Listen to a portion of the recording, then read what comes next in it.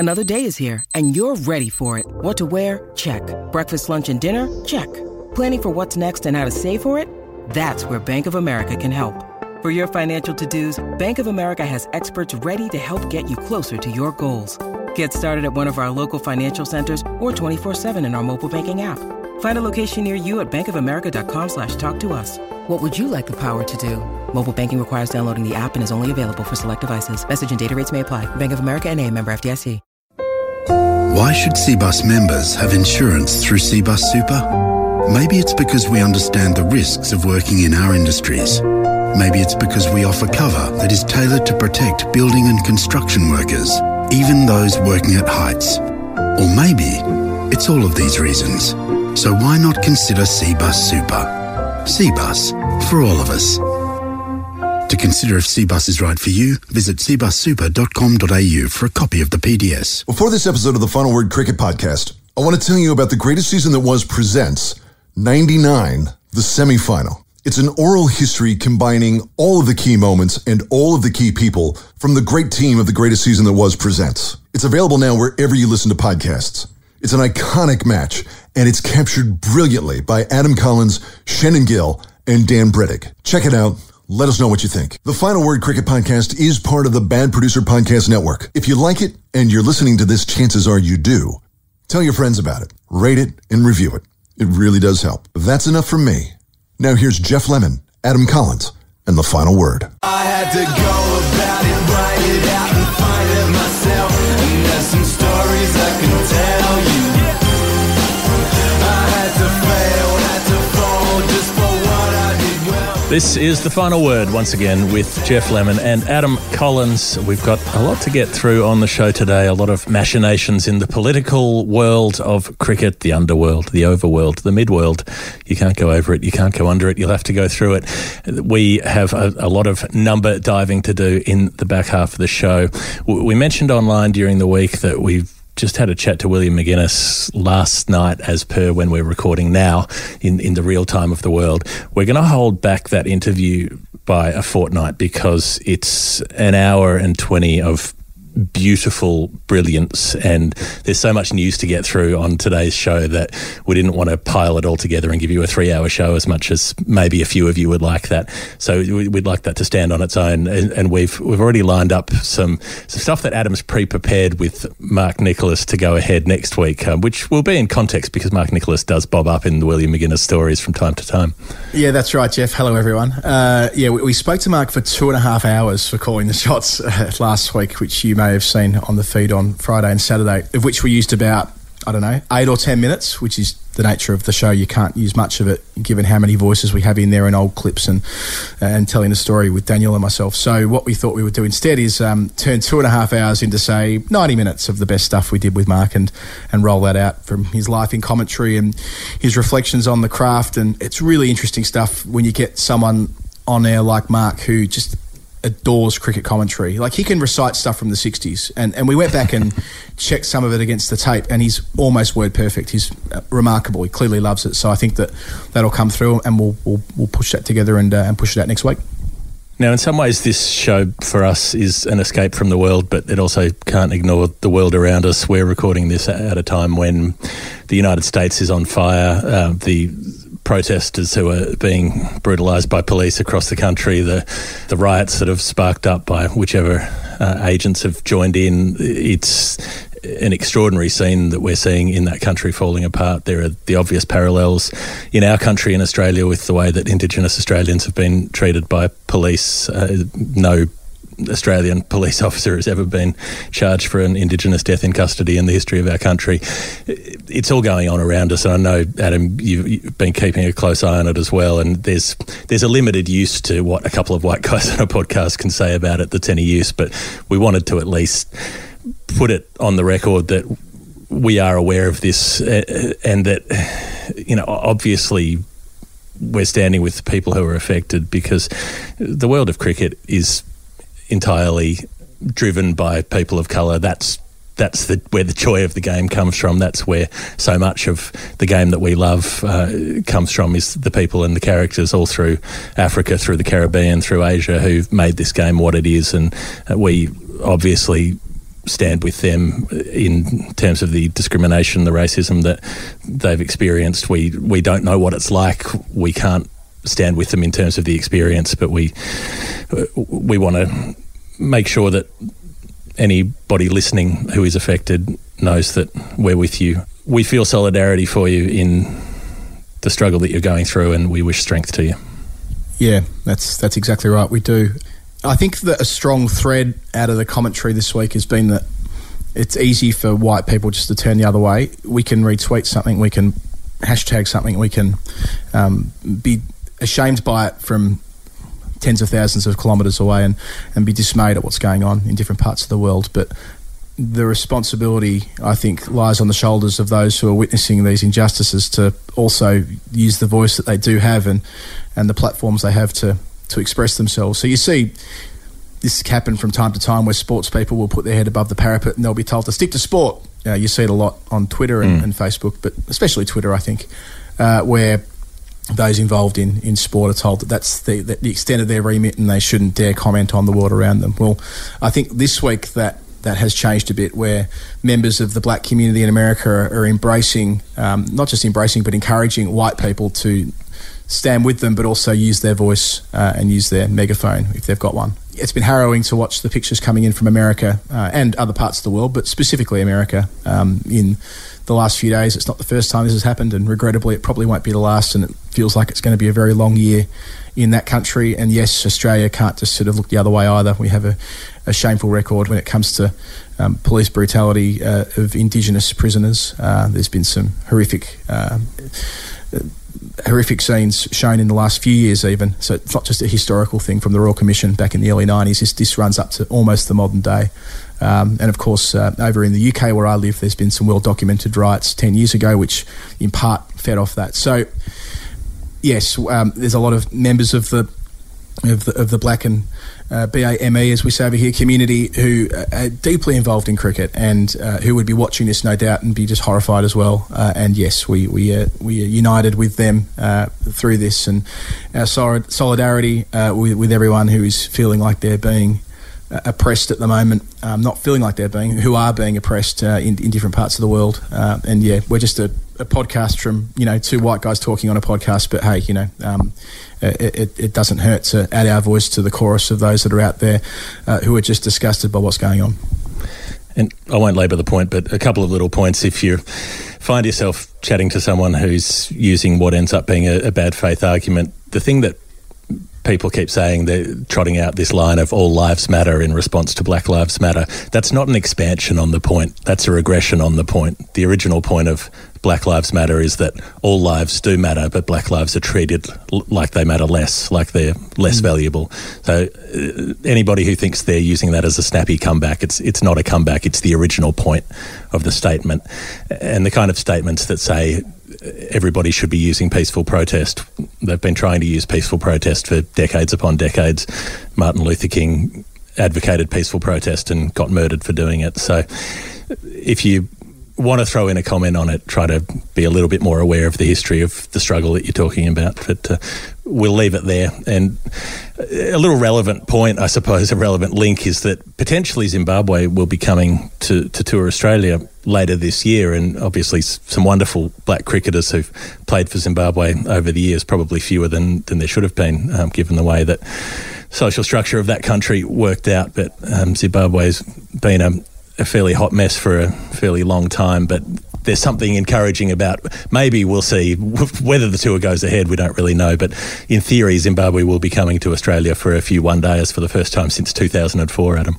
Yeah, baby steps, right? So I was in Zimbabwe a couple of years ago, and that was the strong message from the administrators I talked to when I was over there. It was just before the presidential election, so that it was a time of flux and a time of looking forward, and they were sort of making the point then that yes, they were still crippled by debt. Yes, there was enormous volatility with their playing group compared to their administrators and everything else that goes hand in hand with a country that's had 15 years of this, longer really, but 15 years where they've been periodically excluded from the international game as well. But the fact that they're coming to Australia, I mean, we've made a big point of Bangladesh and Zimbabwe not getting invited to come to Australia. In Zimbabwe's case, their test matches were in 2003, one-dayers in a tri-series in 2004. Bangladesh played test in 2003 and have had, I think now we're up to 4 tours cancelled thereafter for different reasons. So, yes, the two, until Ireland and Afghanistan came in, they were the most recent two members of the big boys club, if you like, and just hadn't had that opportunity to play on the big stage in Australia. So it's great that Zimbabwe's tour is being honoured, of course, subject to what might happen as far as coronavirus between now and the middle of August. But yes, the top end idea, Jeff, the proposition is something that we haven't seen enough of. We've seen a lot of A tours in the middle of the winter. Often India and South Africa have ventured out to Australia to play in those. I know, Jeff, you actually covered one of those back in 2014. And the climate's right. There's no reason you can't do it. So there's no reason we can't expand the Australian footprint with cricket if we need to, as and when. And this seems like a good opportunity to get the ball rolling on that again. And if this goes well, and let's hope it does, if it goes well, then hopefully this can pave the way for future Zimbabwe tours of Australia. And hopefully before too long they can get back for test matches as well. Well, they play a whole season up there in Darwin at that time of year, and that's when it's, you're outside the wet season, it's not quite as hot, and that's the best time of the year to play cricket. So it worked for the Northern Territory Strike League, of course, is where David Warner and Cameron Bancroft played their first official cricket match of any sort after Cape Town. Made a gradual re-entry there in a sort of mixed T20 and 50-over league. So the possibility is up there. They obviously don't get a lot of top quality cricket. There are some NT products who've moved away in order to make the next step, like Jay Weatherald and Darcy Short. So there's a community to cultivate. There are grassroots that could be developed up there that would be assisted by having some quality cricket on a more regular basis than once every 15 years or so. It's like the particular alignment of the stars. Saturn and Jupiter are coming up together at the moment, rising in the east, one after the other. So maybe it's only then that we're allowed to play cricket in Darwin. Yeah, and I think that, longer term perhaps, but why have we never really talked about the Northern Territory having a first-class team? Canberra had, in the Mercantile Mutual Cup, the Comets, the ACT Comets or the Canberra Comets based in the ACT, I should say, for a couple of years in the late 90s. But there is the ability to use that. We've seen Alice Springs used as a Sheffield Shield final venue, indeed, for Victoria. God, we're going on a few years ago now. But yeah, the point is really that not enough top flight cricket's played there. There is a climate that allows for it in the months that the southern states don't. So hey, let's get resourceful, especially when the schedule's so crammed. Now, of course, the Australian players have commitments around the world, and the climate has changed as far as domestic franchise cricket, even in the last 3 or 4 years, with a number of leagues bobbing up. But this is an opportunity, I think, for Australian administrators to get a bit more creative about their scheduling and not just have sort of this one-off Zimbabwe series, but look at the way that Ireland, Afghanistan, Bangladesh, Zimbabwe, the 4 countries who Australia will be reticent to host for financial reasons. Well, it might be a bit different when you play it up there. So, yeah, fingers crossed it's the start of something. And it might be that bit more financially viable if you can. You've got the cost of running a smaller, more modest sort of ground.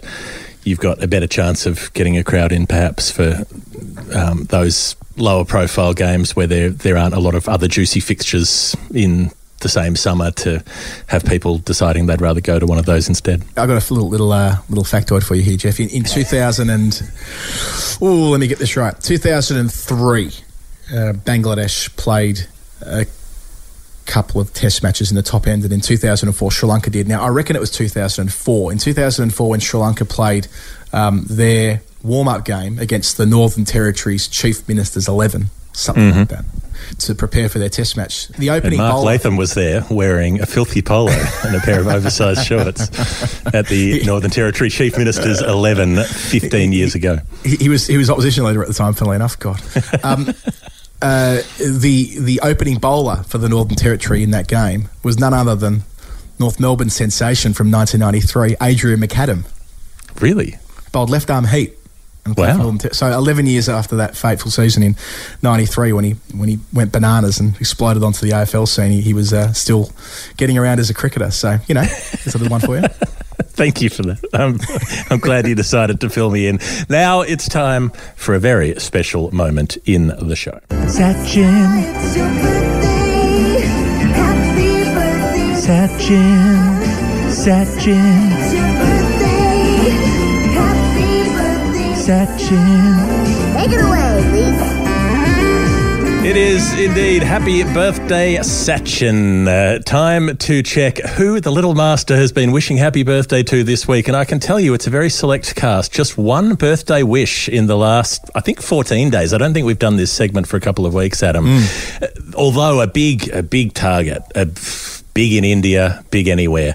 Ravi Shastri. Happy birthday, Ravi, said Sachin. Wishing you a great life ahead. Have fond memories of playing with you for India and Mumbai. Of course, we can't think of Ravi Shastri without thinking of that truly surreal performance art press conference he gave after India won the series in Sydney, where he did his one-man show that he'd been working on for the Melbourne Fringe Festival, coming out with the lead. It's got something in it. You can fire shots from the Northern Hemisphere, but they'll blow away in the wind like a tracer bullet.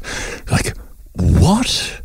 So it's like Leaves of Grass with Walt Whitman. I think we dedicated about 20 minutes of final word to it with Bharat after that test. You're going to go back in the archives and hear more of that preposterous Ravi Shastri press conference. I was talking to Ravi with Harsha last week, again, in the context of calling the shots, and Ravi was part of the original commentary team for ESPN when they first sort of kicked off in the mid-90s, and Harsha was part of that as well. And the branding for it was A Few Good Men. And they used to walk down the beach like, slow motion as they did their promos. I think it was Harsha, Ravi. I think Jeff Boycott was part of that team as well. Okay. Sunil Gavaskar, Ralph Deller, I think, was another one, and a couple of other English commentators. But anyway, that was something I learnt about Ravi last week. He was a member of The Few Good Men. But what a career he's had. He's bounced around so much from, of course, being a player. He tore Shane Warne apart on debut at the SCG in early 92 to having this illustrious media career, coaching the Indian team, back in the media. Like, he's bounced around so much. He's such a big figure. So no surprise there that he gets a little happy birthday from Sachin. Well, I'm particularly interested that Sachin, though, wishes him a great life ahead. Normally, it's a good year if you're wishing someone a happy birthday. This is like Sachin's. He's putting Ravi onto the boats at the end of Lord of the Rings, where they send the elves off towards the distant island of whatever it's called to go and meet their ancestors, and they sail off never to return. Wishing you a great life ahead, Ravi. Never going to speak to you again. So we'll see. But interestingly, Sachin chose not to wish happy birthday yet to Stephen Peter Devereux Smith. There's still time, still a few hours left of SPD's birthday, but nothing as yet from Sachin. Yes, SPD Smith birthday today, 2nd of June. He's what, Jeff? Is he 31 today? Would that be about right?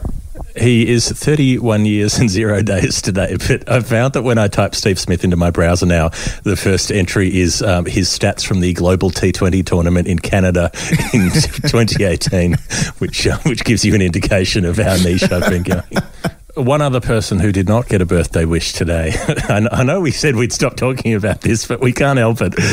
Shane Warne decided today to specifically send out a birthday tweet, a message, a happy birthday to Mark Waugh. Very nice. Do you know who shares a birthday with Mark Waugh that anybody could have figured out who didn't get a birthday message today?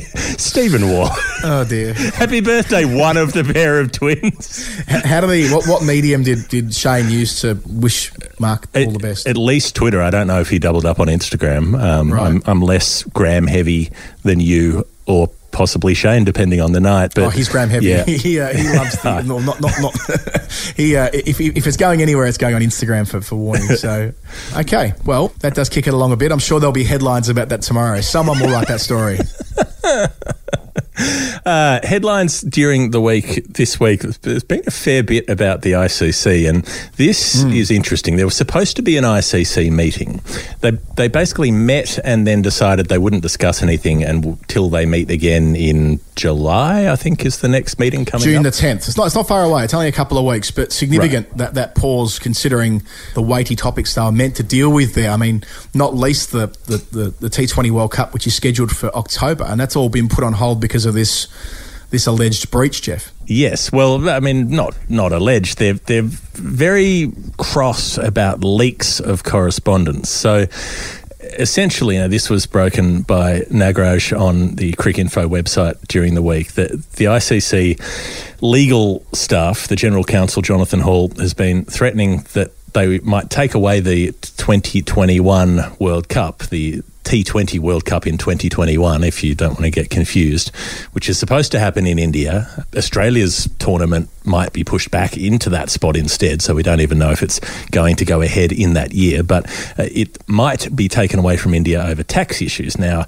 the BCCI is supposed to obtain a thing called a tax exemption from the federal government in India, which last time in 2016 when they held the tournament, they lost about $30 million in tax because they didn't get an exemption. That got billed to the BCCI. It got taken out of their share of the ICC revenue, and the BCCI is still cracking the shits about that and appealing that decision and taking it to a dispute resolution board or something and trying to get that money back. But they also haven't got a tax exemption for the next tournament they're supposed to hold in 18 months. They've had several deadlines for this that have gone past. They haven't met them. They're still asking for more time, and they've been denied that time by the ICC and its General Counsel. All of that was happening behind closed doors, but then the correspondence between Jonathan Hall, the General Counsel, and the BCCI has been leaked somehow or other to the media to expose the fact that this tension's going on, and that's what they're not happy about. The ICC take this stuff really seriously. So back in 2006, or maybe 2007, I think it was 2006, Australia was bidding for the 2011 World Cup. And in that bid, which included the federal government, they received a tax exemption for the 2011 tournament. Now, of course, as we know, Australia didn't get 2011. They were given 2015 instead. But the original letter, the original correspondence, which was exchanged with the Prime Minister, then Prime Minister Howard, was about the 2011 tournament. So press fast forward to about 2013, it must have been, early 2013. There wasn't a tax exemption for 2015. They hadn't yet received it yet because it didn't relate to the 2015 tournament. So very quickly, that needed to be sought from the federal government, and I think that was in the 2013 budget. So, and again, it was. I'm not saying the ICC were threatening to take away the 2015 tournament, but there was a real emphasis on we must have this in place before we have a tournament in your country. So, yeah, I'm not surprised that if the BCCI, if that tournament was to go ahead as scheduled in October 2021, that's what 15 months away. 18 months away, sorry. So, yeah, I kind of get why they're trying to heavy the BCCI to get this done. Well, it's also that there's a general practice in the BCCI to leave things to the last minute administratively. The interesting part and the quite amusing part, really, in a fairly darkly humorous way, is that the BCCI have claimed that the coronavirus pandemic is the thing that is stopping them getting this exemption sorted out. And so they've applied for an extension. The ICC said, we'd like to see the correspondence that you have trying to get this tax exemption from the government. So the last letter that the BCCI sent was in August last year, August 2019. Between then and April this year, they had no further correspondence. Then in April this year, they applied for an extension saying that the COVID lockdown in India has meant that we can't get this lined up in time. And the ICC have rejected that very firmly. The email from Jonathan Hall said, the BCCI has clearly had many years to arrange the tax solution, which is why the agreement asks for it to be provided no later than 18 months prior. So that has left them in the situation where, under the contracts, the way they stand, the ICC could take that tournament away. Obviously, that would kick off a massive conflict within cricket, and everybody needs India to be nice to them financially at the moment more than ever. So I doubt that's going to happen. But it's some pretty high-level tension that's going on at the moment.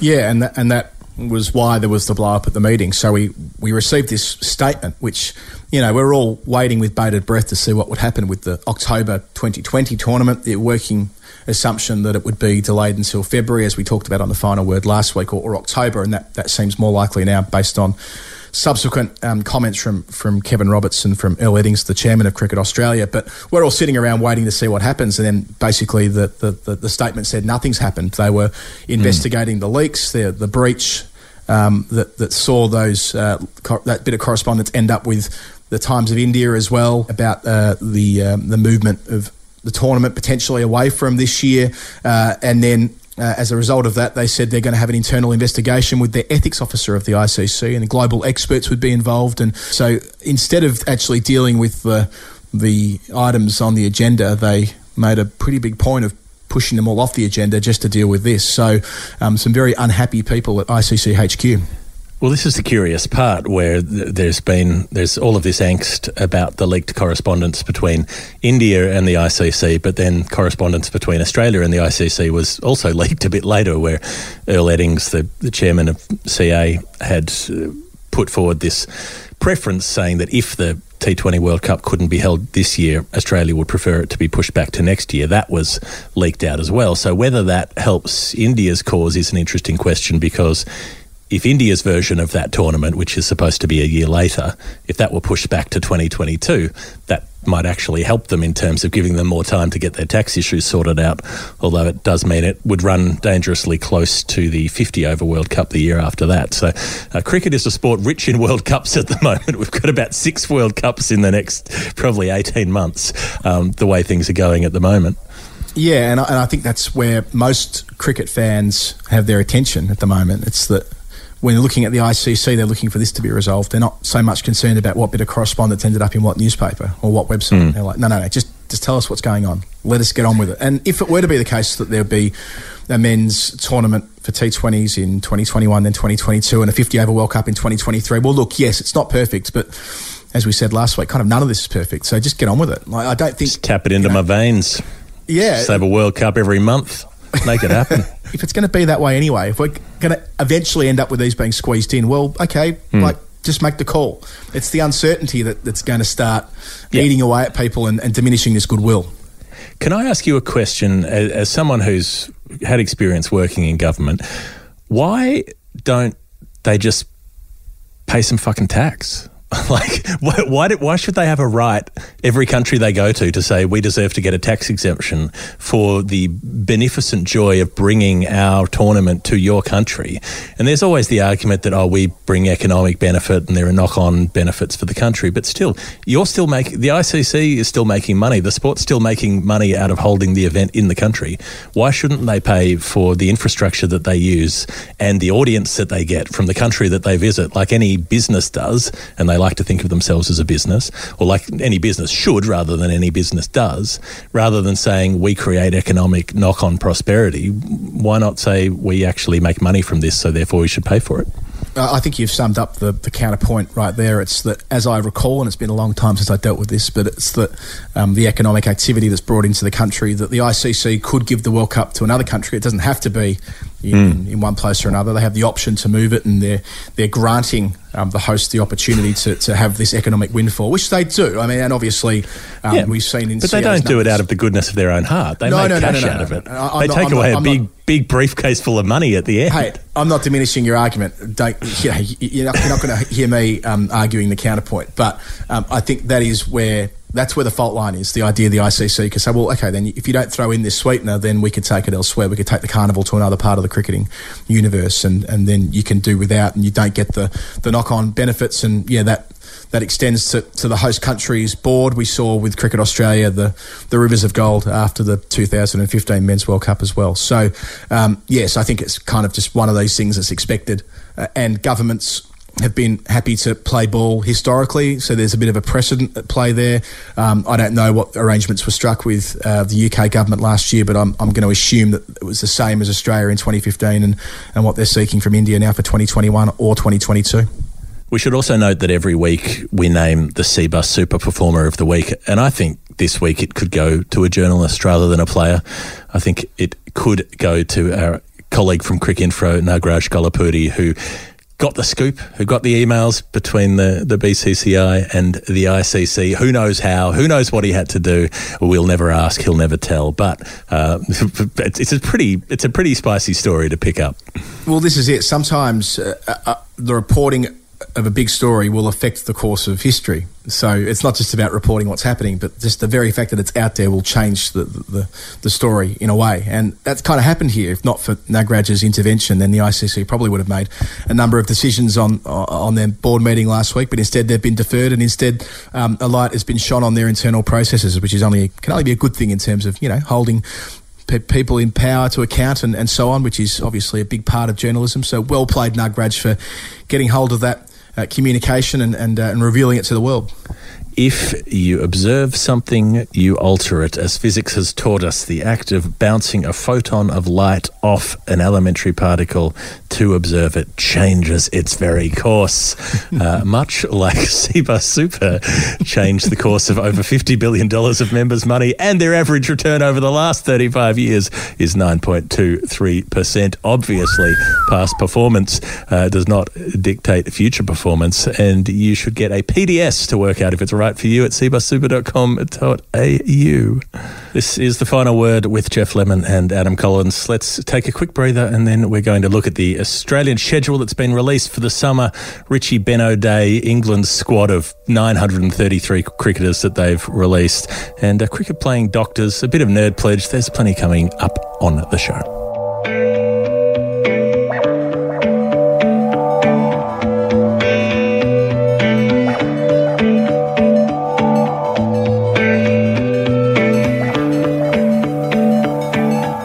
Jeff, before we move to the second segment of the show, a few words for our great mates at futuretalent.com.au, Future Talent Sports Cards.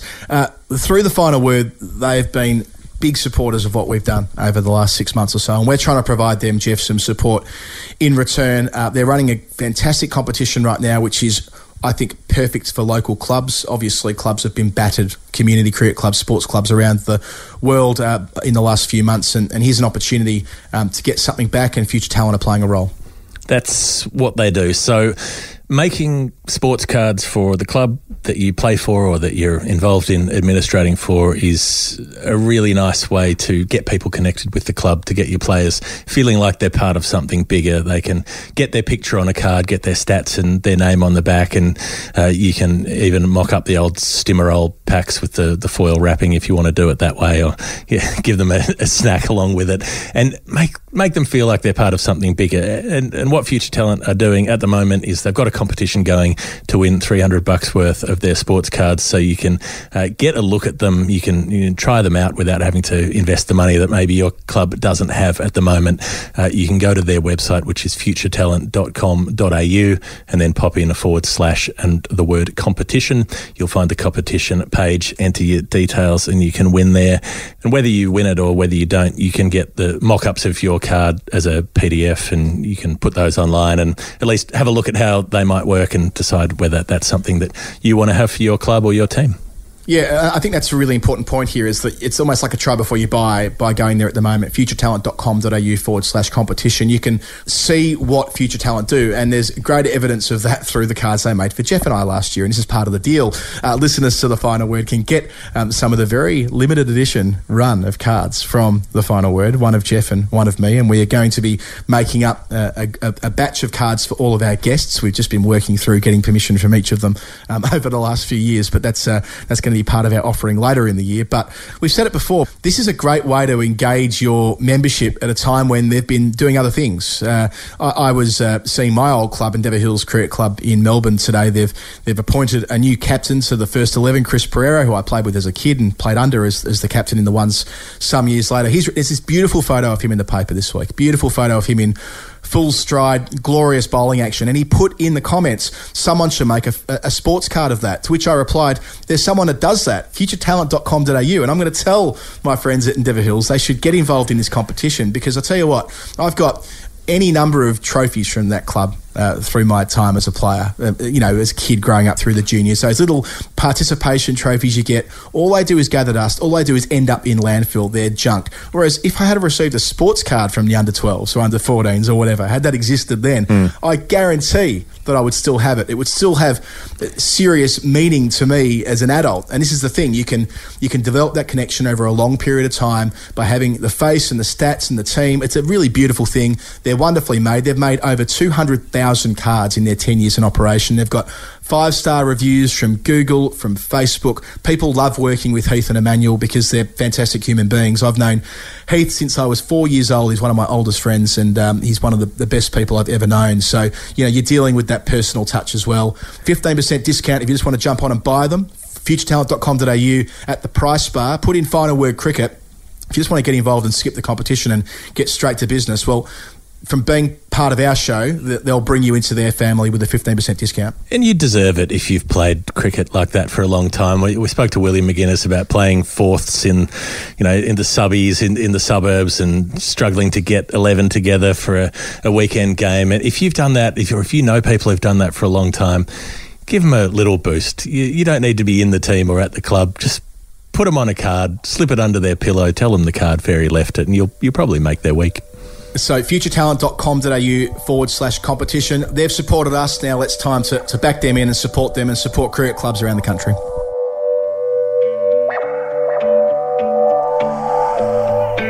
I'm Glenn Maxwell. Make sure you listen to my favourite podcast, The Final Word.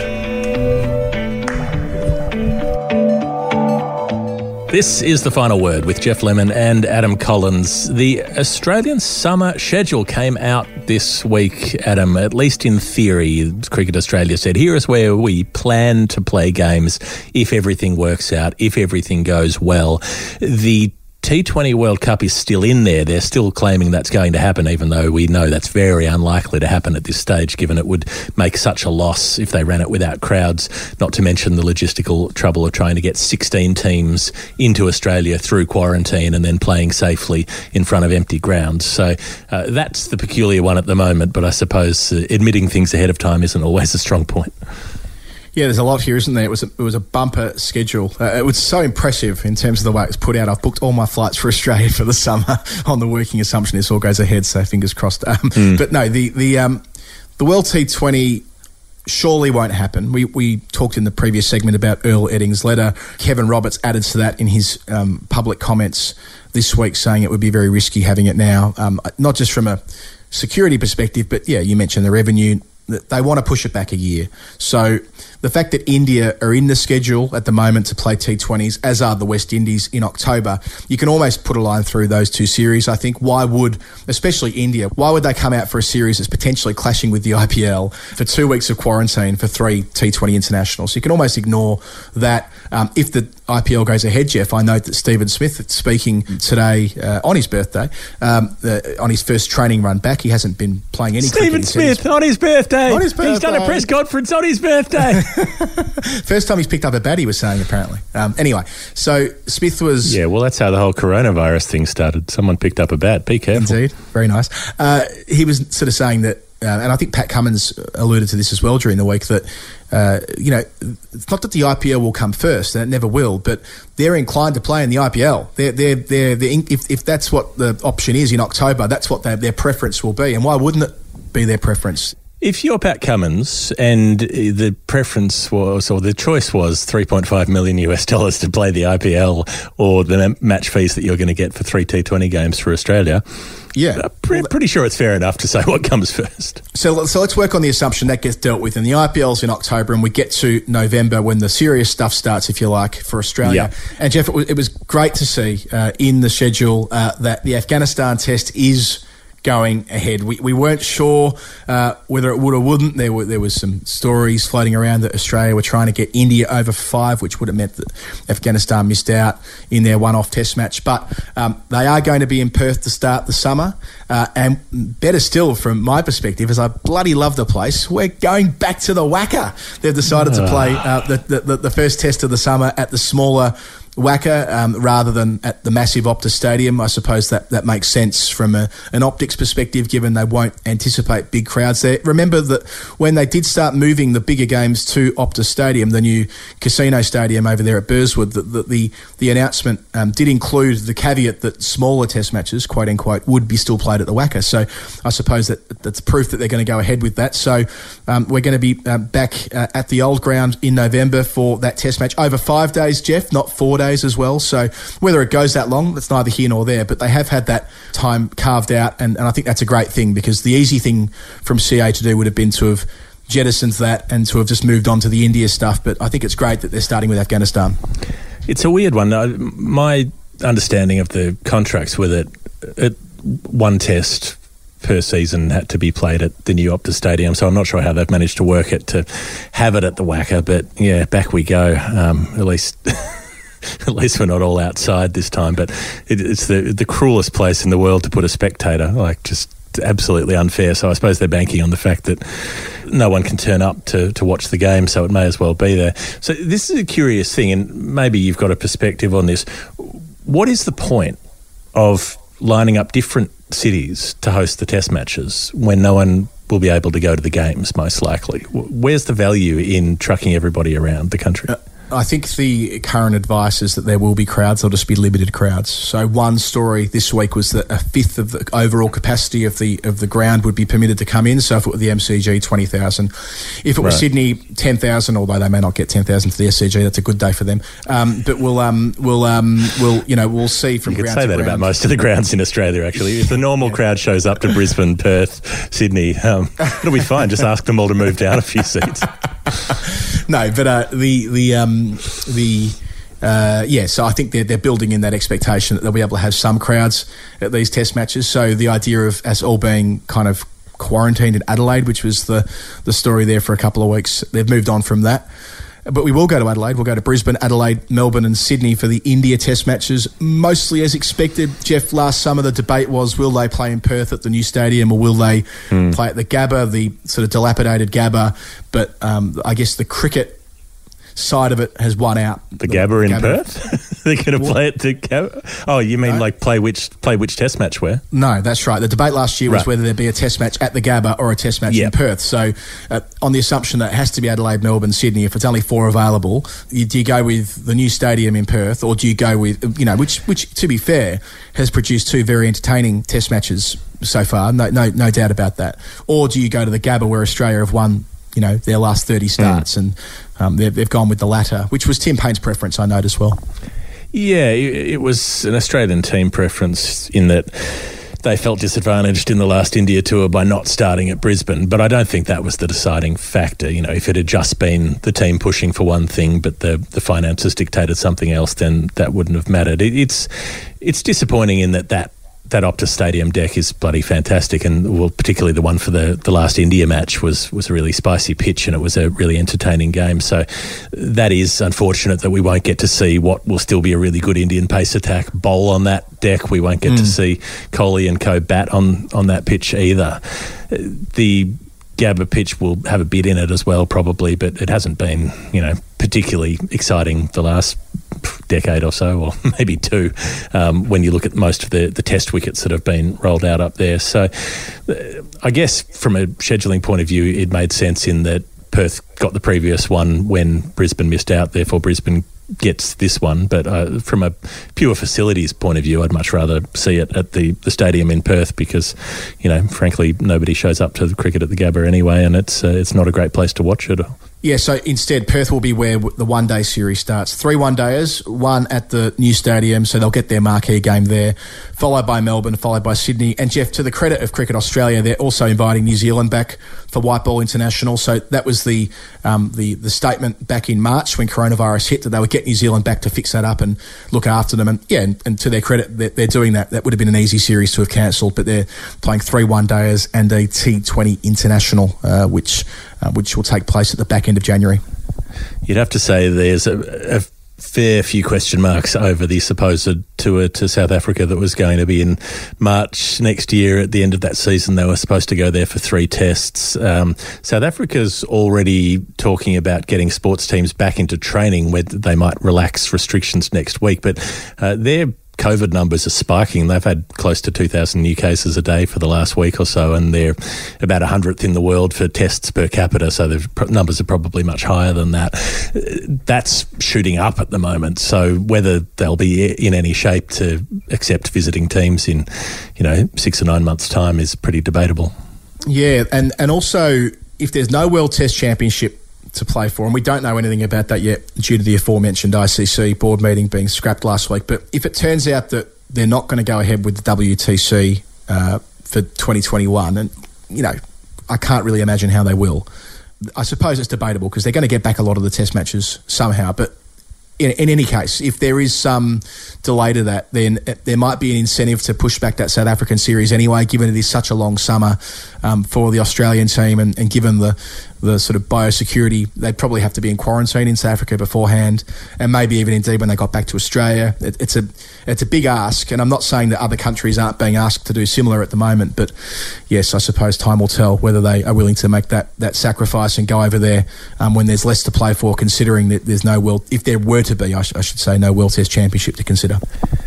Kevin Roberts has put the estimate at 80 million that they'll lose even if the India series goes ahead. They reckon they'll lose 50 million on tickets from having reduced crowds, which seems like a very high figure given a lot of the ticket price goes to the venue and then to the state association, and CA only takes a clip. You know, there'd be corporates involved in that and so on. But if they're looking at around about 2 million in attendance probably per season, there's usually 1 million for the Big Bash, and you know, maybe another 400,000 for an India Test series plus whatever the white ball series get. So say you get a couple of million in, are they really making that much per ticket that they'd be losing $50 million?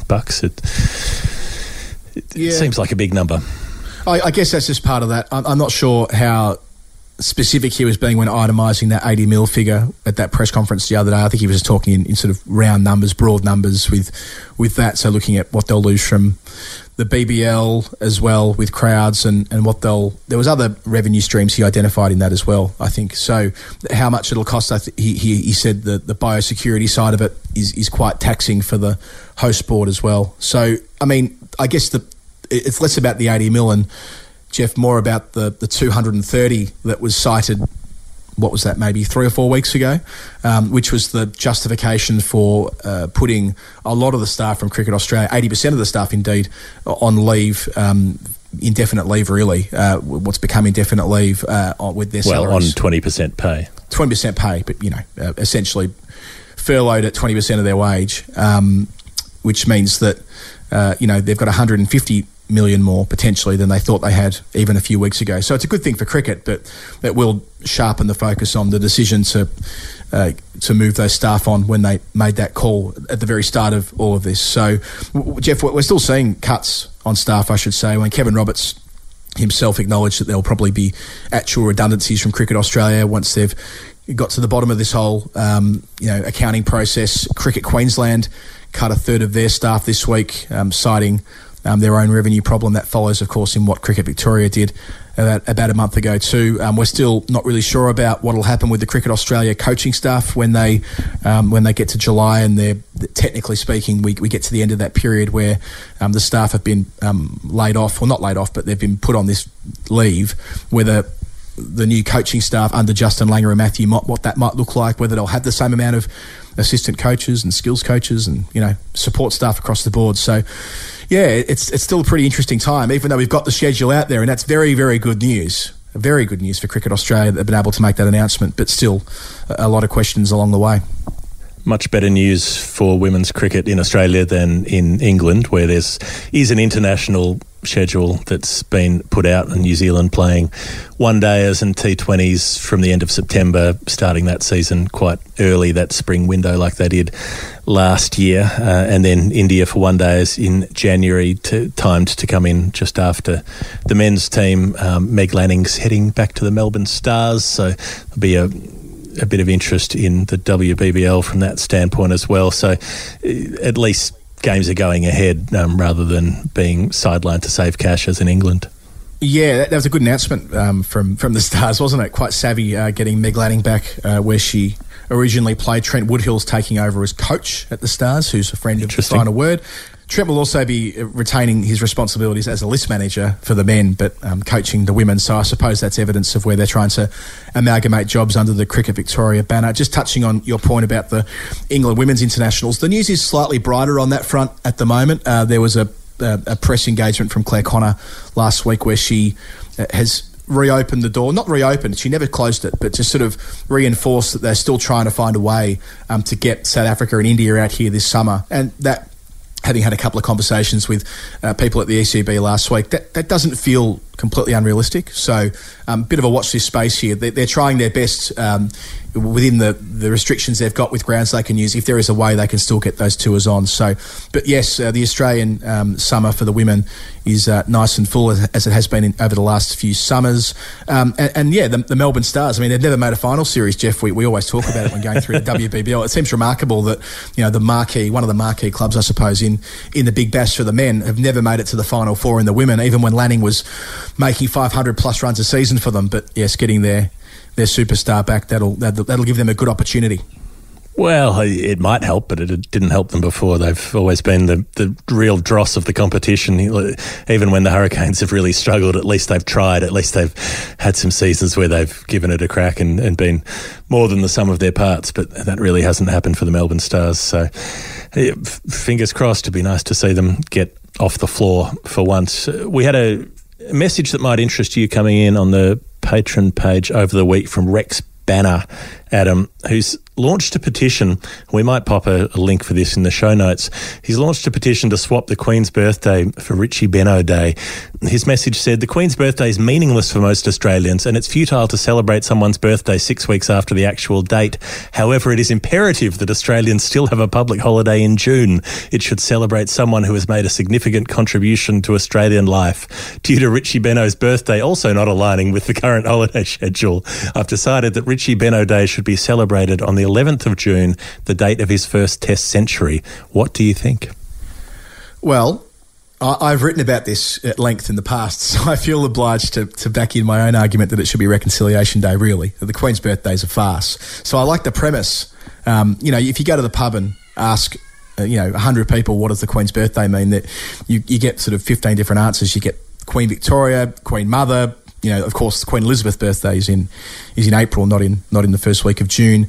It's celebrated on different days in different parts of Australia, even for that matter.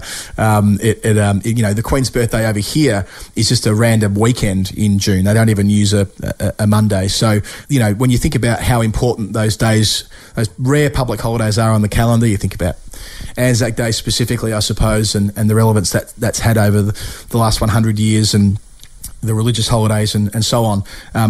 Queen's birthday does stick out. It is an odd one on the calendar. So rebadging it as something more meaningful, I think is definitely worthwhile. And I like the idea of acknowledging Richie Benaud, but yes, it also falls smack bang in the middle of Reconciliation Week, which I think is the first week of June. I haven't got that close to hand at the moment, but there's probably a better way to rebadge the Queen's birthday one day among a range of other things that I think that we should consider at some stage. But we're not a republic yet, so it'll probably take some time. But to the broader point about acknowledging Richie Benaud, well, I mean, I like the lateral thinking, and I like picking the day of his first Test century. I mean, it's as good as any other option. Put it this way, it's better than the Queen's birthday as it currently stands. I'll give him that.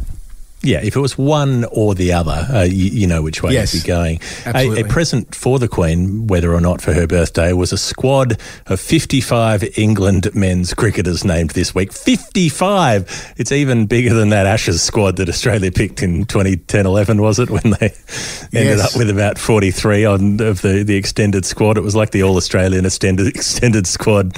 Anyone who'd ever rolled an arm over for a state team was in there as a spinner. So England have 55 players returning to training for skills work ahead of July tests against the West Indies, because they want to be able to have white ball teams playing alongside the test team if that happens. And fascinatingly, despite 55 players getting a go, Alex Hales is not one of them, who's definitely been guilty of being a fairly prize dickhead at times in his career. But there's no path back for him even a year after being punted from the World Cup squad. Yeah, so this 55-player group, it isn't, strictly speaking, 55 players to choose from, although I suppose they could. It's more about giving them match practice. So they need all of these players in the bubble in order to be able to play, scratch matches before the international start. So it does stand to reason why it's a big group, and they're off training at their county grounds as of this week. But yeah, the headline was Alex Hales, wasn't it? Because we heard from Chris Wokes the week before it was announced, saying that, from a playing group perspective, they were pretty relaxed about seeing Alex return to England colours, having been punted before the World Cup last year for failing a drugs test. And, that all happened quite abruptly, and it was a massive story before the World Cup. And obviously that sits heavy with Owen Morgan, the England captain, who was, he was the man talking to this after he didn't get picked, Hales that is, and fairly forthright, saying that as from his perspective, it wasn't that long ago. It was only 13 months ago since he breached the trust of the team, and it nearly derailed the tournament, according to Morgan. And as a result, he doesn't feel as though enough time has passed for that to happen. Now, Hales is 31. He's got 600s for England and made so many runs at domestic level, including in the Big Bash as well, at various different T20 comps. They're leading into the heavy T20 cycle with at least one, possibly two World Cups in the next 2 years, where Hale still remains at the peak of his powers. And I don't know. I mean, failing a drug test, I think it was reasonable for him to have been kicked out of the squad when it happened for a range of reasons in terms of the way they were gelling and the importance of that competition for England. But, I mean, this kind of feels like a life ban, doesn't it? I mean, yeah, he might get back, sure, but surely if he was going to be reintroduced to the national setup, this was the time to do it. And the fact that they haven't has just made it a bigger story. It'll continue to percolate and continue to move on. Maybe he'll have to wait until Owen Morgan retires from international cricket. But is that fair? Is it reasonable that his career should have to hinge on the longevity of another's? It does feel like, this was the time to get on with it with Hales. But also, how does a captain have that much clout? Isn't a captain's job to take the team that they're given when they lead them out onto the field and produce the best result on the day? How does a captain get to decide what someone else's career is going to look like? Surely it's a decision that has to be taken more broadly than whether or not the captain's going to crack the shits about it. Yeah, age-old debate, isn't it? Should captains get to be involved in picking their own team? Some argue forcefully that they should, others don't want a bar of it. Michael Clarke went from one extreme to the other in his time as Australian captain, for example. Morgan's got an enormous amount of authority because he won them a World Cup. Simple as that. And, an elder statesman, remember, he debuted for England all the way back in 2009. He played international cricket back in 2005, I think it was, for Ireland. So he's been around such a long time, and he's still very much an integral figure as a player and considered to be a genius captain, really, and leader, and loved by his team. And he does a lot of good, Owen Morgan. He's been a great captain for England, and I suppose with that comes with the sort of authority that he can influence decisions like this. And no one said expressly that Morgan made the call, I should add. It's more that people are adding two and two together based on his comments last week. But he's the public face of the call. He's the one coming out saying there has not been enough time passed. The breach of trust was too great. The trust has not been regained. That's not him saying that some people feel that, or that there is an attitude within the organisation that he's putting it down as his point of view. And I wonder when a captain is so respected that they're given, or when any person in any role is given that much authority, whether it gives them the freedom to make bad decisions as well as good ones. They're allowed to make decisions that they should be pulled up on. Other interesting bits of selection in the 55. Richard Gleeson's in there, which just makes my heart warm. He played, of course, Jeff, his debut for Northants was a game that you and I called together on my birthday in on his birthday. On his birthday. Richard Gleeson's debuted on his birthday. 2015, that tour game we've talked about a lot over the years on The Final Word, where Stephen Crook went on to make 100, but Gleeson was out there with him when he brought up the 100, batting in a pair of black trainers. He didn't have his name on the back. He'd been brought in from the minor county of Cumbria and was brought in the night before, I think so went the story. So little was known about him. Never seen him bowl. The captain's like, what do you bowl, mate? What do you bowl, champ? And so much so that the scorecards that we were given from Northants at the start of the day to work off had his name misspelt as Glesson. So we were calling him as Richard Glesson throughout the first day of that game. But Daniel Norcross, who was with us that day calling as well, said it's one of his favourite days ever at the cricket. And I share that. It was a beautiful day, wonderful way to spend my birthday. And Gleeson has, at age 32, having, come late to the professional game, now made it into this England squad. So I suppose it's a possibility that he'll get himself an England berth by the time that he's done. He bowls fast. He bowls over 90 mile an hour in the old money. So I understand why they've shown an interest in him. Unfortunately, no room for Jamie Porter, which I don't know. I can't really work out what's going on there. He's done everything right for Essex. He's taken, I think it's 258 wickets in the last 4 years. They've won 2 championships with him leading the attack. They're going to have to replace James Anderson at some point, sooner rather than later. I mean, Anderson's fit as a fiddle, but he's not going to play when he's 42 or something. And Porter seems the overwhelmingly obvious guy to be blooding at this stage to have someone ready to play that role in English conditions later on. Well, but he's not in the 55 either. Anderson's not going to play the whole summer. If things go ahead as it is, they've got 3 West Indies tests in July and then 3 Pakistan tests in August. So there's no way Anderson's going to get through 6 tests back to back. He might not get through 2, but 6 tests back. Yeah, six tests in 7 weeks. You're right. I mean, it's a heavy workload. That's why they'll take a massive group of bowlers in to give them the freedom to rotate. And England have done that well over the last 3 or 4 years. One thing they have done well is rotate their quicks. And they've got a few one-dayers in there against Ireland on what will probably be the 1st, the 3rd and the 5th of August. And then increasingly, Jeff, it does feel as though Australia will go over there in September to finish the English summer. It'll all be behind closed doors. It'll all be in this biosecure environment. We heard Steve Elworthy, who's been on the Final Word in the past, who runs ECB events now, having finished up at the World Cup, obviously, when it finished up last year. He's, fairly bullish about what they'll be able to achieve this summer, which is great, and even county cricket. So the 1st of August has been identified as when county cricket can start. It'll be in 3 conferences, so 3 groups of 6. They'll play it into October for the first time, which Richie Benaud will like, because Benaud used to always say that October was a perfectly acceptable month for cricket in England, and he couldn't understand why they never played in October. Well, they will this year to finish off the county championship. It'll include a final, like the Sheffield Shield final, so that's a bit of an innovation they're trying out in this weird abridged season, and they're going to also squeeze in 4 weeks of T20 Blast. So again, we keep saying it, none of this is perfect, but good on them for having a crack, I think. I mean, I tip my lids at those who have found a way to get as much cricket into this season as possible, given that, I mean, we're still ostensibly in lockdown here, and yet they're able to find a way through. It's admirable. If they want to get crowds to the game, they should just play them in Durham, because everyone's allowed to go to Durham whenever they want, and there's no danger at all up there. Well, Jeff, you know my part of London well. You know my part of London very well. If they played the game in the parks near here, they wouldn't struggle to get a crowd either. They've been absolutely chockers over the last 3 or 4 weeks as people increasingly chose to disregard the provisions of lockdown. But anyway, that's a different discussion altogether. Well, if you need to see a doctor who plays cricket and you live in, say, the 1920s or the 1880s, you can. We were talking about cricket playing doctors on the show a few weeks ago and noting that we couldn't really think of many. So Patrick Rogers, one of our listeners, went away and did all of the digging, all the research for us.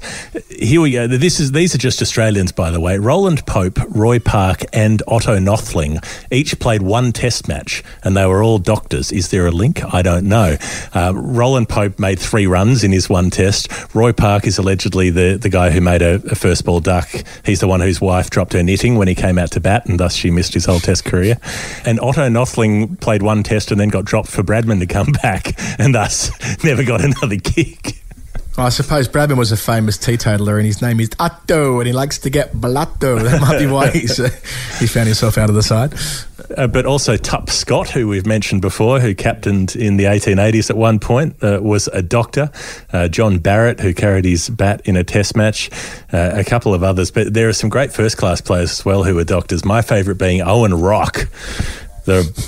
Just what a name, who got through the First World War with an injured leg and then somehow became a great batsman, played 6 first-class games for New South Wales, averaged 95 and then retired in order to be a doctor. So he's like, yeah, look, this caper's fine. He made 200s, a double 100 and a couple of 50s in his 6 first-class games, and then said, nah, not for me, fellas. Enjoy the cricket, and hung up the boots. That's a great story. I'm sure someone has written that story, that he could have gone on to done anything. There's not a lot on him. There are a couple of little bits, but that was in the 1920s. And in the 1920s, there was also a doctor named Claude Tozer who also served in the First World War. came back and had played a few games for New South Wales and was about to play another one, and then got murdered by his married lover, whose name was Dorothy Mort, which of course means Dorothy Death in French. So you think that should have been a warning, but he got shot in an argument about ending the affair, and thus that ended his first-class career. And then more recently, there was Daniel Harris, who played for South Australia. So those are some cricketing doctors for you that Patrick Rogers dug up. That is great work, Patrick. I mean, I think that started... How did that begin? I have no idea how we got there, but I'm glad we got the full story. And I tell you, Patrick, I'm going to go away and learn some more about Owen Rock. If it's been 100 years since he played first-class cricket, it might be the right time to go and find out some more. I might do some digging during the week. Let's hear the interstitial tunes, and then we'll finish off the show with a spot of a Nerd Pledge. This is Felix White, and you're listening to the Final Word pod with Adam Collins and Jeff Lemon. They hit it out the nunnery. This is the Final Word with Jeff Lemon and Adam Collins, and it is, of course, as we've already foreshadowed, time for Nerd Pledge, the game of nerds, the game of pledges, the game we play with people on our Patreon page who support the show by sending us a number of dollars and cents, and that number relates to a cricketing number that is the same as that number, but maybe with a decimal point in a different place. But we don't know what the number means, but we have to work out what the number is with no help from nobody, with no clues, out on the cold steps where we are lucky to get a saucer of milk a day, and we are ready to rip into it once again. Adam Collins. Beautifully set up, Jeff, and beautifully set up. I'm looking forward to this. Before we get into some new numbers, let's revisit some old ones where we perhaps got it wrong and had some feedback from our loyal patrons. Cal McLeod, I apologise to Cal. I did have this clue via WhatsApp before we came to his 770, but I neglected to remember when we addressed it last week. So 770 was his number, and we had a 77 and a 7 for 70 and so on, which was fine. And he enjoyed us telling the story of those various bits and pieces. I think one of them involved knocking the gates down at the Oval back in 1938. Anyway, but it was 77. We were kind of right, Jeff, in reducing it that way. His pledge was in reference to the number 77, which is the highest number of wickets shared between a bowler and a fieldsman, that pair being Murali and Mahela, which are his favourite cricketers of the century, depending on which day you catch him on, he says. So thanks to Cal, and that resolves 770, Mahela and Murali together again. Claire Daniel put in 502, which was not 50.2 being Viv Richards' batting average, but it related to an Essex tour match that, Adam, you got very excited about when I said the words Essex tour match. It's when Alistair Cook arrived. So this is before the Oval Test match of 2005. Australia have lost at Trent Bridge, and they're coming to the Oval, and they've got the chance to win that final test and retain the Ashes. And they rock up at Essex, who go on to make pile on 502 against them, including a young Alistair Cook. 214 Cook made, well before his international debut. Ravi Bopara made 135. A lot of Ravi fans who listen to the Final Word. I note that Brad Hodge made 166. How did they not pick Brad Hodge for that final test match? He was in red-hot form, and they kept Michael Clarke instead. Imagine that series with Mike Hussey and Brad Hodge in the middle order instead of, say, Damien Martin and Michael Clarke. Anyway. Wasn't to be, but yes, 502, Claire Daniel, thank you. The Essex Tour match of 2005, a game that gets talked about a lot down at Chelmsford. In fact, there's still newspaper clippings on the wall in the press box there, isn't there, of the Cook 214, and of course that's followed by his call-up to play Test cricket against India, which would have been later that year, wasn't it? He made his debut in that India series of 05-06, and then he made a century at the first time of asking at Nagpur, wasn't it? So a big year for Alistair Cook. Alex Crampton had been feeding us clues about Edgbaston, so I was trawling old Warwickshire scores, but in fact his 330 relates to the number of wickets taken by Alan Donald, who had a particularly unpleasant day at Edgbaston. And also, of course, Alan Donald played for Warwickshire for many, many years, so there's a nice tie in there. He took 330 Test wickets and had a starring role in the 99 semi-final, which Alex mentioned. Nick Beaver's 441 was the 4 for 41 that James Pattinson took. Was it in the Shield final? Yeah, so he wrote to us and said that he was going to make it 3 for 30, which was Paddo's figures in the first innings of the Shield final last year, which is one of the most exciting spells he's ever seen. But he wanted to give us an extra buck, so he made it 4 for 41. What Paddo picked up in the second dig, and of course, that for me, I remember that as some of the best wicket-taking celebrations I've ever seen. So I hope he's back in the Test side soon and running amok. Big Paddo, former guest of the final word. Dink Wingelman, I said this would be Herath's figures with a hat-trick of 4 for 35. Instead, it was another set of figures of 4 for 35 with a hat-trick. Matthew Hoggard took a hat-trick against the West Indies. So close, Dink, so close.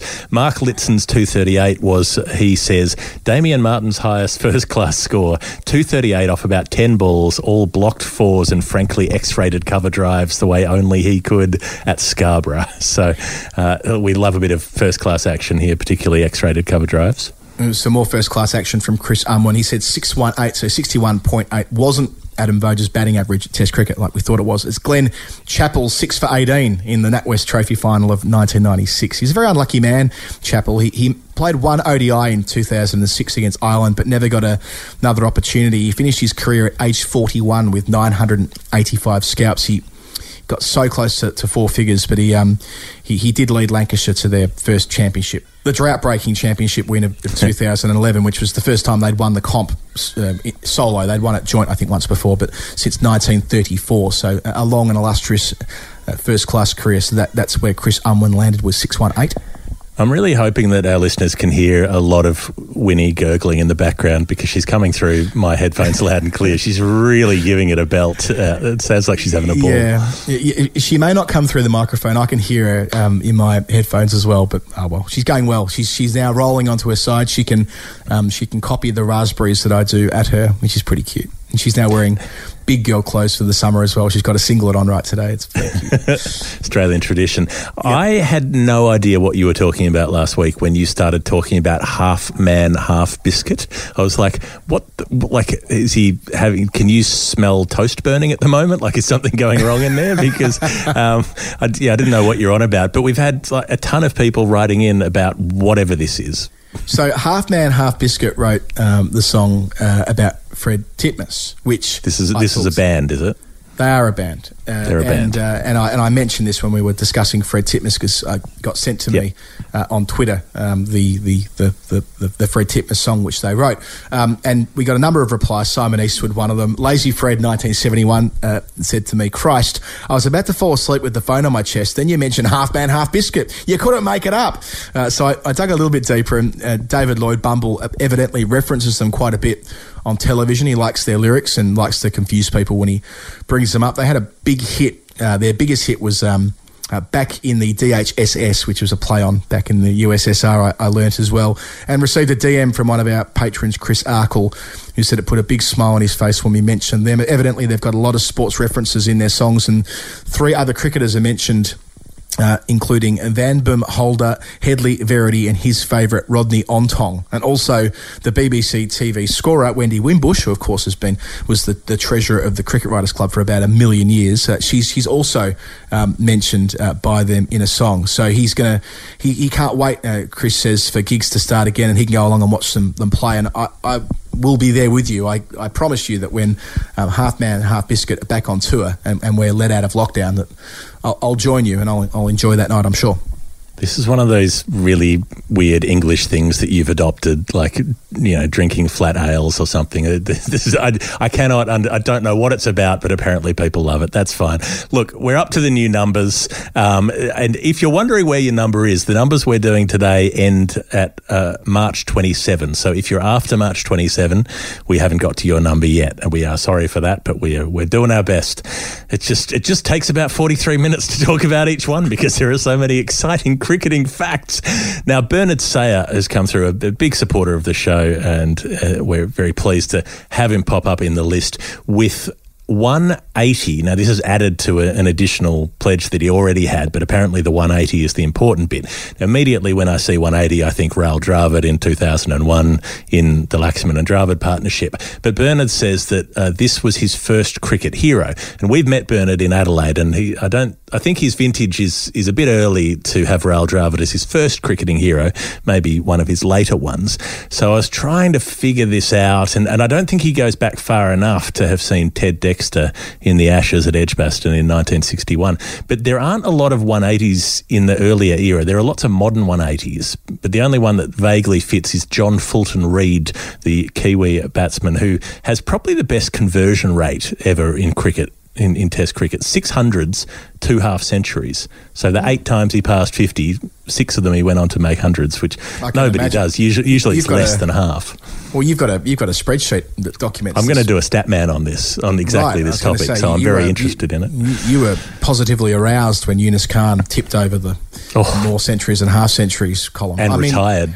When he got up to 3300s and 32 halves and then said, I'm good, I'm done. Oh, what a moment. As a lot of statisticians, including Andy Saltzman, say, we should eliminate the distinction between the two. In other words, we should talk about scores above 50 rather than talking about half centuries. But anyway, be that as while we have that category, you'll keep monitoring it. Yes, I will. So it's either that, probably Bernard's too early for it to be Richie Richardson's cap number, but it might be Jeff Lawson, 180 Test wickets. So that's where I'm going. It's either John Reid or it's Jeff Lawson, depending which way Bernard wants to swing. Very nice. I'm happy to go with Jeff Lawson on that. I stumbled upon an old YouTube clip, which I might send to you, Jeff. You'll probably quite enjoy it, of the Today Show, the morning that Australia beat England at Headingley in 1989. A very important sort of turning point for the Australian team, winning that first Test match of that series. And Jeff Lawson, along with Alderman and Hughes, were all in the wickets on the final day. Had a beautiful action, didn't he, Henry? His approach to the crease is, probably one of the first bowling actions I used to try and mimic in the backyard as a little kid. Now, our next on the list, Nicky Young with 307. I know that you know 307 in your sleep. You probably dream of 307. You dream of seeing it replaced with your name and whatever the score is that you made at the MCG. So Bob Cowper at 1966 Ashes, of course, at the MCG.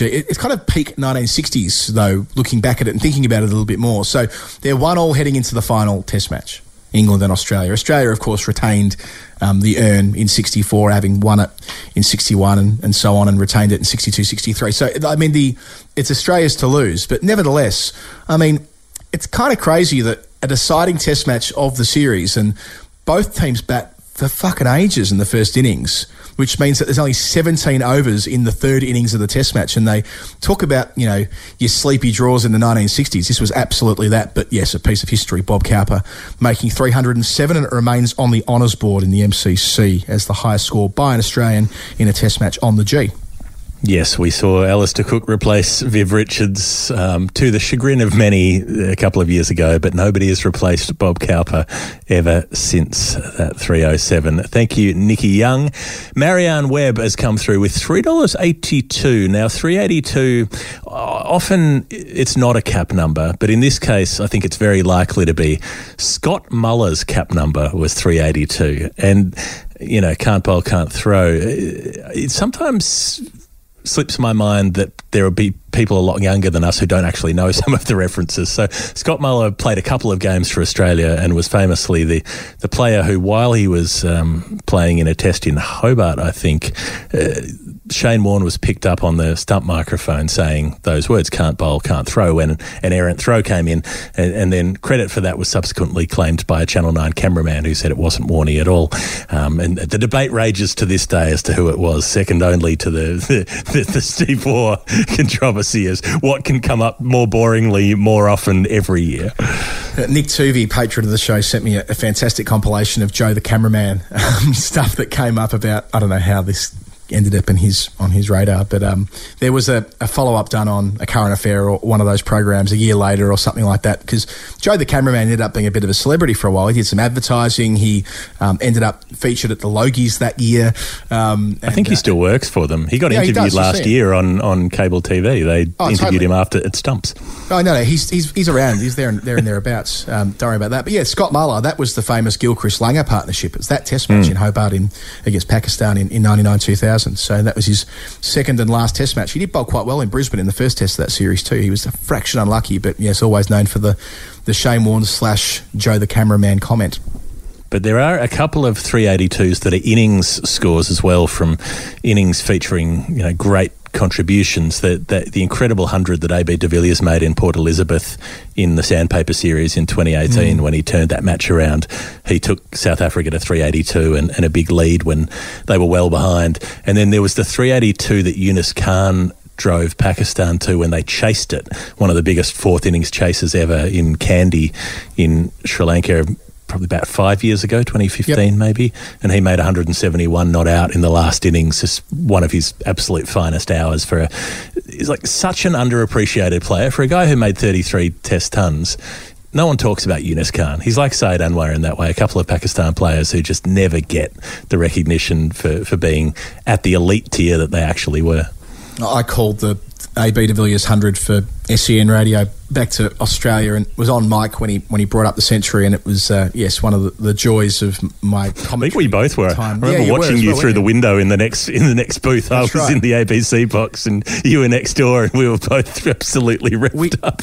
We should get the audio for those two. That'd be quite nice to listen to them back, because I know I gave it fairly big because it truly was an astonishing innings. Remember that session he had to bat with Hashim Amla with the ball reversing, hooping around by the Australian quicks the previous afternoon. So anyway, that was a great day at the cricket. And I just would note that Ollie Pope batted for 382 minutes in his maiden 100 against South Africa at Port Elizabeth, same ground, earlier this year. And I just wanted to put that in to say that happened this year. Can you believe that series between England and South Africa happened in 2020? I mean, it feels like it happened years ago, given all that's happened, all that's gone on around the world since. But yes, that was his first 100 of what I'm sure will be many. A beautiful innings down at Port Elizabeth. The ground, Jeff, I hope we get back to sooner rather than later. I absolutely love that place.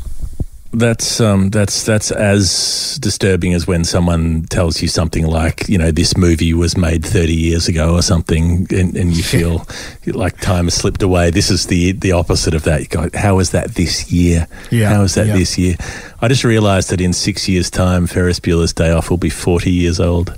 Jesus. There you go. That's my landmark. From 382, thank you, Marianne Webb, to 385. This is a double threat. Joey McGann and Cameron Allen. And I loved seeing Joey McGann in the list because it just made me think of David McGann's World, starring Sean McAuliffe, the Earth Moon Toast Bridge.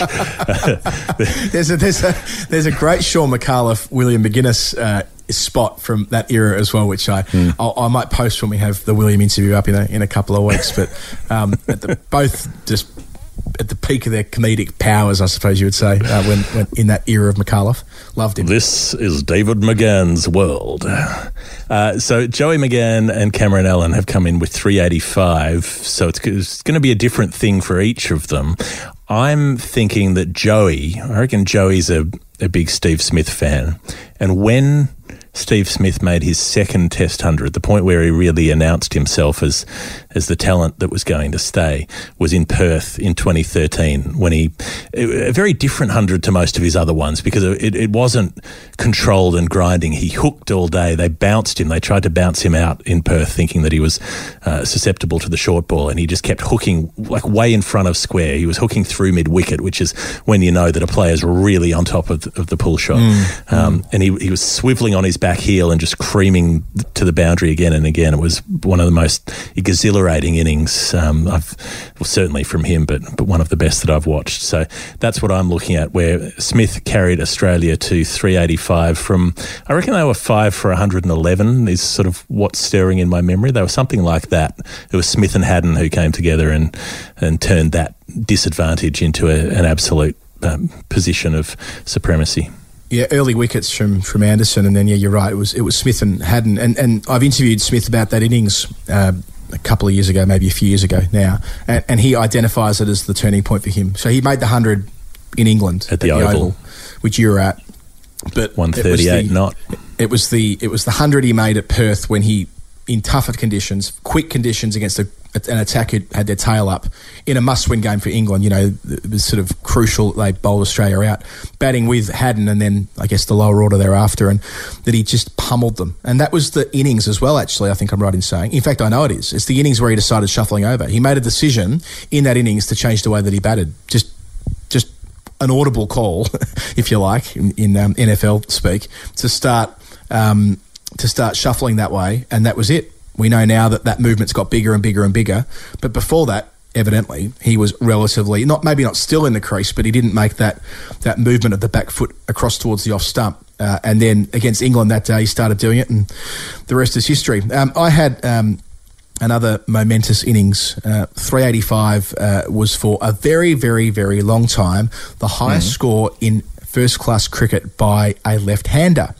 So Bert Sutcliffe, the great New Zealander, made 385 for Otago against Canterbury in the summer of 1952-53. And it remained the highest score by a southpaw until 1994, when Brian Lara, of course, went beyond 385 and pushed on to 501. So he absolutely smashed it, like Usain Bolt in the 2008 Olympics and some. But no, the record for a left-hander was posted then in 52-53 by Bert Sutcliffe. So I doubt that's it. But hey, it's a good one to have in the can.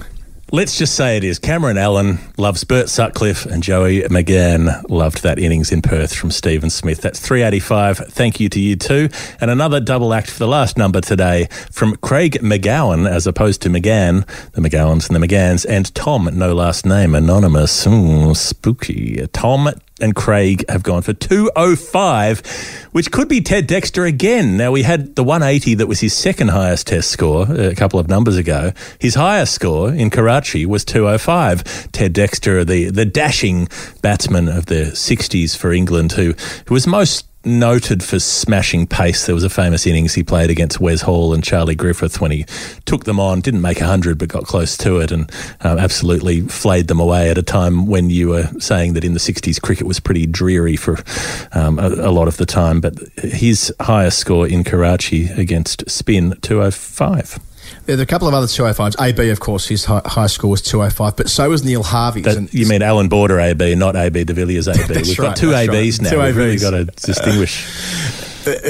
Neil Harvey's high score in Test cricket was also 205, and why that's interesting, it was in Australia's first innings, a game at Melbourne in the summer of 1952-53 as well. So, again, a link back to Bert Sutcliffe from the previous answer. Yeah.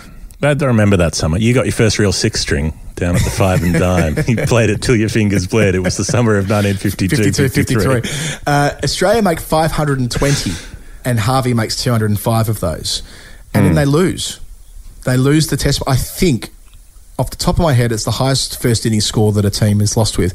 So they go on. They make 520. South Africa make 435. No one makes 100 in that. It's very consistent innings from South Africa, 435 over the space of a day and a half. Then Australia are all out for 209 in their second dig, which means that South Africa was set 295 to win the test match, and they did precisely that in 95.5 overs. They got there with 6 wickets to spare, so they won by 6 wickets, I should say, so on the fifth day. So, yeah, it's a moment of history in the sense that, you know, a team losing after making 520, and also Neil Harvey's high score, 205, and also in the same summer as Sutcliffe's 385. That hits a lot of Nerd Pledge hotspots, Jeff. Standing on their mama's porch, they told you that you'd never lose after making 520 batting first. Well, that links back to our cricketing doctor from earlier, Harry Owen Rock, who, when he was playing for New South Wales in one of his few games, New South Wales made 614 and lost. So they'll go you one better. You keep your 520. 614 in the first innings and lost by 7 wickets. So it can happen. My actual nomination for 205, though, because I reckon Craig McGowan, the name has a touch of Kiwi to it, would be BJ Watling. He made 205 when he batted for the longest innings by a wicket-keeper last year when England were touring in Mount Maunganui. He batted for 600 minutes or something like that when he made that double century and just absolutely made everybody cry. So that's my tip. I reckon Craig is a BJ Watling fan, and Tom is probably going for a classic in Alan Border in terms of the highest score. So those are our Nerd Pledge numbers for this week. If you're still listening somehow at the end of that incredibly long segment and you want to play Nerd Pledge, you go to patreon.com/thefinalword. You spell patron, Patreon, and then when you get there, you sign up, you choose your number of whatever the number is that you want to pose as a question to us. We will see it, we'll write it down, and later on, if you want to edit your number to something else, you can do that as well. If you're already signed up, you can set us another challenge and we'll add it to the list and try to keep going through them. Thanks to Bernard, Nikki, Marianne, Joey, Craig and Tom for being our new numbers. You know what? I love, Jeff, the way that Nerd Pledge has evolved. And Cameron. Don't leave out Cameron. Poor old Cameron. Sorry, Cameron. God, Cameron shows up every day. He's always there. He's on time. Who brings the barbecue shapes? Cameron. No one ever thanks him for it. No one offers to chip in. Bring the chicken crimpy. Unappreciated, Cameron. Bring the chicken crimpy. Thank you to you all. I love the way that it's evolved during lockdown. We had a bit more space to work with, and we've indulged in that. But that we've played a few more shots with the history lesson each week, and it's been a lot of fun on the DMs as well. So that's the thing about the Patreon account, that Jeff and I are in the inbox most days, fielding different comments and questions and discussion about the numbers and so on. So if you want to get involved, this is a great time to do it. We're also looking at doing a patron-only event. I say patron-only, I mean like an event we'll put on the Patreon page. I'm working on this, but we've learnt during the week, Jeff, that Paulie Shaw is available to us in the sense that he is on the Cameo website. Now, yes, costs a bit of money. It'll be an investment, but I wonder whether there is an appetite on the Patreon page for us all together one night to watch Biodome. I reckon there might be. I'll work on that. I'll come back to it next week. I'll see what I can rustle together. But that Cameo page, that's in fact there might be a whole segment in Cricketers on Cameo. And if you don't know what that is, perhaps we'll go into it in greater depth. But basically, you can pay for a celebrity to give you a shout out, and a number of cricketers have taken it upon themselves to put a price on their head, and some reasonably amusing messages follow. So, but yes, well, if we can't get Paulie Shaw for Biodome, we could probably get William McGuinness for who starred in You and Your Stupid Mate, which was a similarly panned comedy made in Australia. It had Angus Sampson in it. It grossed $688,000 at cinemas, and it has a 3 out of 10 rating on IMDb. It's one of the least critically acclaimed films of all time, which William was in. So maybe we can get. I think he was playing a whatchamacallit, like a work for the dole instructor or supervisor or whatever you call it. Could be the start of something. He was the villain of the piece, and right. Dee Bliss was in it from Neighbours. She was playing a soapy star who Angus Sampson was trying to stop from being axed off TV. So a great piece of Australiana. There could be something in this final word film night. I might do a bit of work during the week, because of course we could. I can easily imagine a scenario where our old mate Reece Baby Muldoon joins us for Danny Deckchair as well. I mean, that could be done. That could be done. All right, I think we've had enough on the show today. We've managed to fill it as ever, despite not knowing how. This has been the final word. Thank you to Bad Producer, the production company that gets this out each and every week. DC, Jay and Astrid working away behind the scenes there. Thank you to Future Talent. Please make sure to check out their sports card offerings at futuretalent.com.au.